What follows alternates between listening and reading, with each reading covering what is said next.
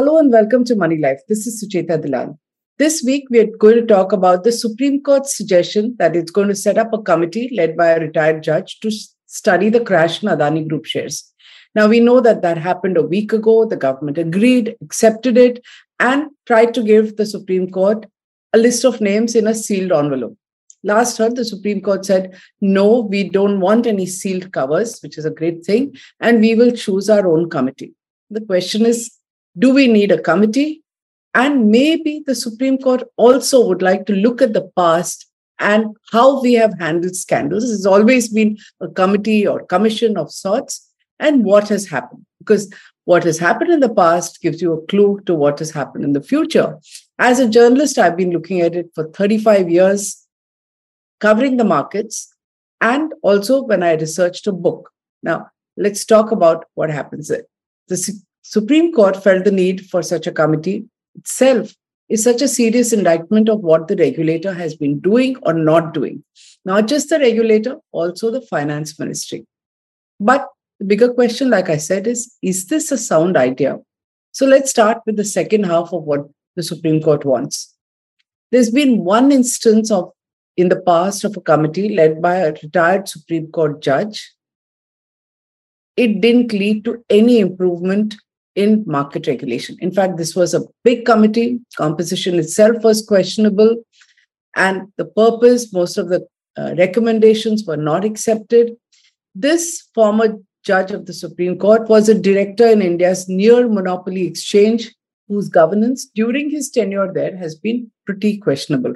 Apart from the co-location scam, which I broke in 2015 and has made so much of news and repercussions, the board of directors at that time had rubber-stamped all kinds of decisions of the managing director.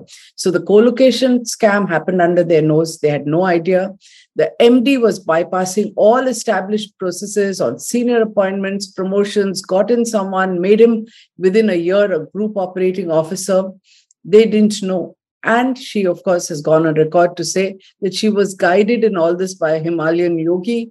Obviously, the yogi was not attending board meetings, and the board was clueless that it was not the MD to whom they had delegated powers, but a yogi who was running the exchange. The role of directors and why they continued to support this MD and why were they clueless, especially since it was such a marquee board of very high-profile people, has never been probed. Typical of India, it is a mystery because nobody has even dared to ask them. So Supreme Court saying it wants a committee headed by a retired judge, we have our doubts. Now, if the Supreme Court wants the committee to be different and more effective, maybe it needs to look, like I said, at what has happened, not just 35 years that I've been in journalism, but 50 years. And as is very popular these days, let's go back even to Nehru's time to figure out what has happened. Like I said, I've been researching this. So we go to what? The Haridas Mundra case of 1958. Since Nehru is in the news all the time, the Mundra scandal has also been in the news. Now, if you ask me, this is the best ever investigation that has been conducted into a scam in India. This happened under Jawaharlal Nehru.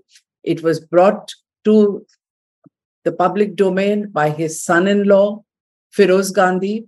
I'm not going to go into all of that. I'm limited to the phenomenal job that was done by the legendary Justice M.C. Chagla in 1958. In exactly 24 days, this one-man commission appointed by the government had completed the investigation.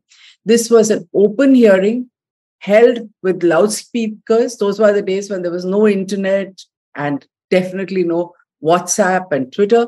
So there were loudspeakers installed because there were large crowds outside the commission's room to be listening. And I learned during my research that even JRD Tata used to attend and listen. Now, who testified and what happened? First of all, in a nutshell, what was the Haridas Mundra scandal about? Because most people who are going to listen to this were not born at that time, nor was I. So Haridas Mundra scandal was the exact same modus operandi as every major Indian scamster. Ramp up the share price of some select stocks. He did a bunch Ketan Parekh did 10. There are another 8 happening now. So ramp up those stocks and find a way to dump them at very high prices on public sector institutions. LIC had by then become public sector. So in this case, Life Insurance Corporation was the chosen vehicle. It's in the spotlight again because there are politicians questioning LIC's investment into the Adani Group, right? So since those were more idealistic days, people were very agitated. Remember, this was just 11 years after India got its independence. People were bolder, and those who testified, they knew what is going on. They did not hesitate to speak out. So despite the obvious clout and political connections of Mundra, you had fantastic testimonies from financial legends of that time, such as A.D. Shroff from the House of Tatas, K.R.P. Shroff, who was the president of the Bombay Stock Exchange, and H.T. Parekh, who founded HDFC. All of them indicated to Mr. Mundra that LIC had no business buying the shares that Mr. Mundra was propping up, and that they would have rejected them. A.D. Shroff even said that LIC should not even be in the business of propping the market. Of course, that was ignored, even though it was part of Justice Chagla's recommendations. LIC has been used and misused for decades after that. A.D. Shroff said the market was not interested in Mundra shares, and the claim that LIC had bought the shares to stabilize the market or avoid a drag in the Calcutta market. Remember, Calcutta was a huge trading center in those days. He called it a cock and bull story. Now, he also said Mundra had an infinite capacity for not telling the truth. And, this was not a one-sided thing. Mr. Mundra was very suave and articulate. He himself said how Mr. A.D. Shroff had bought shares of Tata's, and each of them had come out and said how wrong they were and what went wrong in their dealings with Mr. Mundra, which made them decide that he was not someone they wanted to deal with. In fact, people may find it hard to believe that brokers were so bold and articulate at that time. The best testimony that I remember was Bhagwan Das Govardhan Das, leading broker. And yes, brokers were also on LIC's investment committee. So Bhagwan Das Govardhan Das, H.T. Parekh were on the LIC investment committee and had objected. He not only told Justice Chagla that the Mundra shares were worthless, but he said that the BSE had publicly warned investors that some of the Mundra shares were forged. And he said he would not even touch them with a pair of tongs. I mean, can you even imagine something as blunt as this happening today? Quality of testimony, as I say, reflects the confidence they had in the investigation itself and the fact that it will all be properly recorded without repercussions. But were it to happen today, can we expect the same thing? In fact, would any of you be surprised if instead of this kind of bold testimony, one after the other, string of witnesses called to depose before whatever the Supreme Court appoints comes there and says, Adani is, India, helping India's infrastructure, and in fact blame Hindenburg Research and George Soros for destabilizing the Indian market and the economy? Could well happen. We don't know. But I can't imagine such bold testimony happening today. Now, who learned the biggest lessons from Justice Chagla's inquiry? The political establishment. Unfortunately, all the wrong ones. And what lessons they learned have impacted all future scam investigations. For starters, this was the last time that there's been any public hearing on financial scandals. In fact, since 92, I've been saying that these hearings should be like US Senate hearings. They cannot be, in camera, but not only are they secretive, but even those who testify before the joint parliamentary committees are not allowed to speak out or go public with what they have told the committee. You're made to sign it. It's pretty ridiculous. The only information that is given to the public domain is media leaks, which happen all the time because the MPs then leak information and it's published.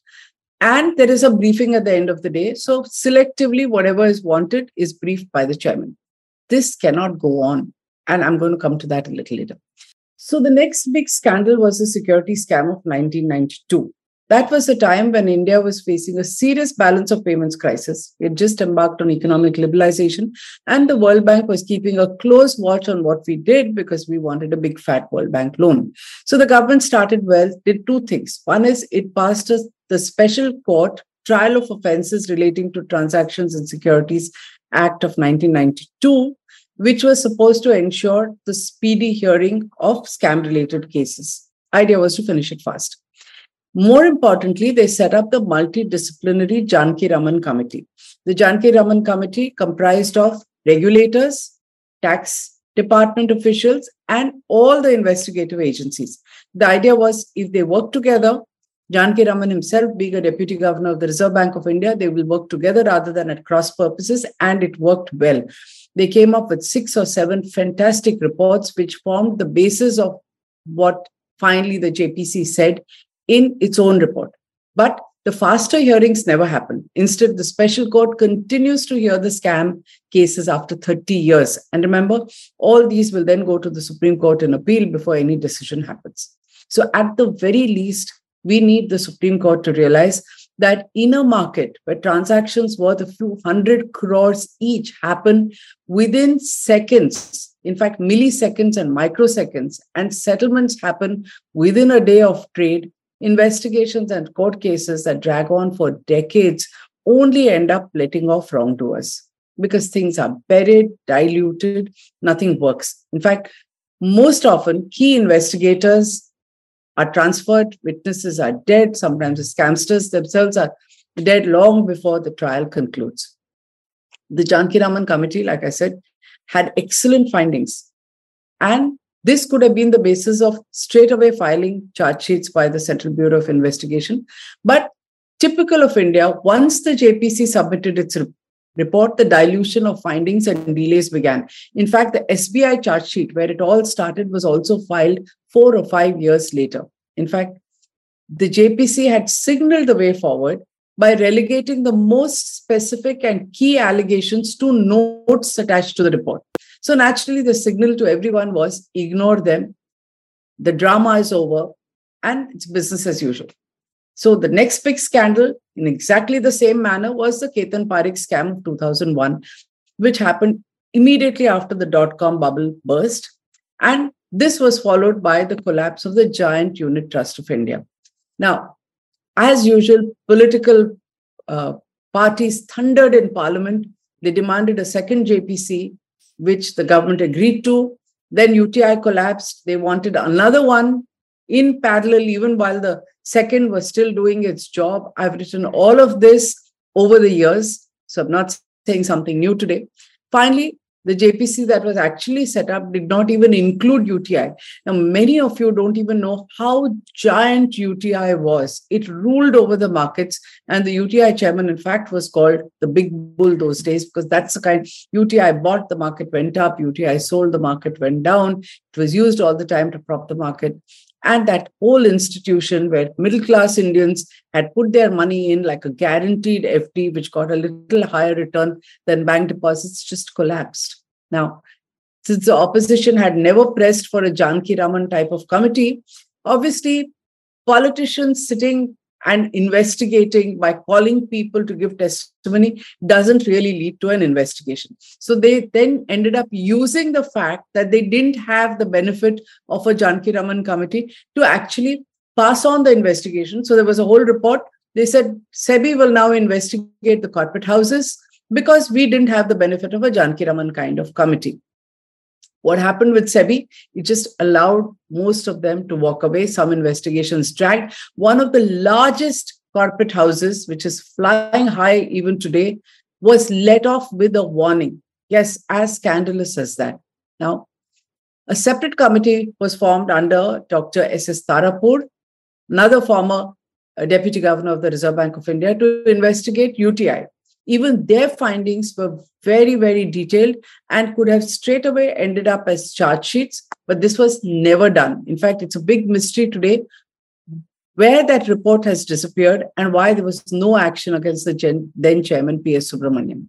In fact, politicians, you must remember, will make thundering speeches in Parliament. We are very happy today. We circulate it on social media, but when they get their JPC, they're often complicit in letting off the guilty.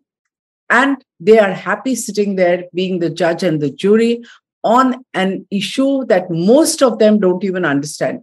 Out of a JPC of 30 odd members, you'd be lucky if there are 3 or 4 who really understand financial issues or even legal issues. The JPC report is like out, the drama is over, and then even the media and everybody else forgets the drudgery of charge sheets is left to the CBI, and things get diluted, drag on, nothing really happens. And 20 years later, if somebody is even sent to jail, does anyone care? Does anyone even remember? Now let's look at what was found in the JPC of Ketan Parikh. Indian corporate houses misused foreign institutional investors and overseas corporate bodies to prop up domestic share prices. This was properly established. SEBI tightened disclosure norms, clearly didn't do enough because, again, the Hindenburg report, as well as many media houses before that, are pointing out that it's the same FIIs who are buying one particular group of company shares. And obviously, that means they're like a portfolio rather than being a foreign institutional investor. The question then is, will a Supreme Court appointed committee come up with different results this time? A committee, like any large bench of the Supreme Court, will have different opinions and perspectives, may not even arrive at a consensus. Also, unless it is assisted by a well-empowered multidisciplinary committee, it will have to rely on depositions by those who are selectively called to testify. As I've said earlier, I don't know if anyone in this political environment today, and the propensity even among judges to look for post-retirement sinecures, are going to offer the kind of frank and fearless testimony that we saw with the Haridas Mundra scandal. And because, of course, of Justice Chhagla's integrity. All this leads to only one conclusion, which is that the Supreme Court would actually do well to leave the job to the regulators and ensure that they are able to operate independently, away from political pressure, by making them accountable to the Supreme Court. More importantly, the Supreme Court may want its proceedings to be live streamed and transcribed so that the public knows what is going on. Because if Supreme Court proceedings are now live transcribed and available, why not these committees? If you set up a committee, if not, call the regulator from time to time, have a hearing, and let us all hear what the regulator is finding. Don't allow a situation like the NSE co-location, where the Securities Appellate Tribunal, in fact, criticized the manner in which SEBI had conducted its investigations. This is what I think should be done. Let's see what happens. In a few days, we will know. If you like what I said, if you agree, do subscribe and spread this video so that more people are aware of how committees conduct their hearings. Thank you so much.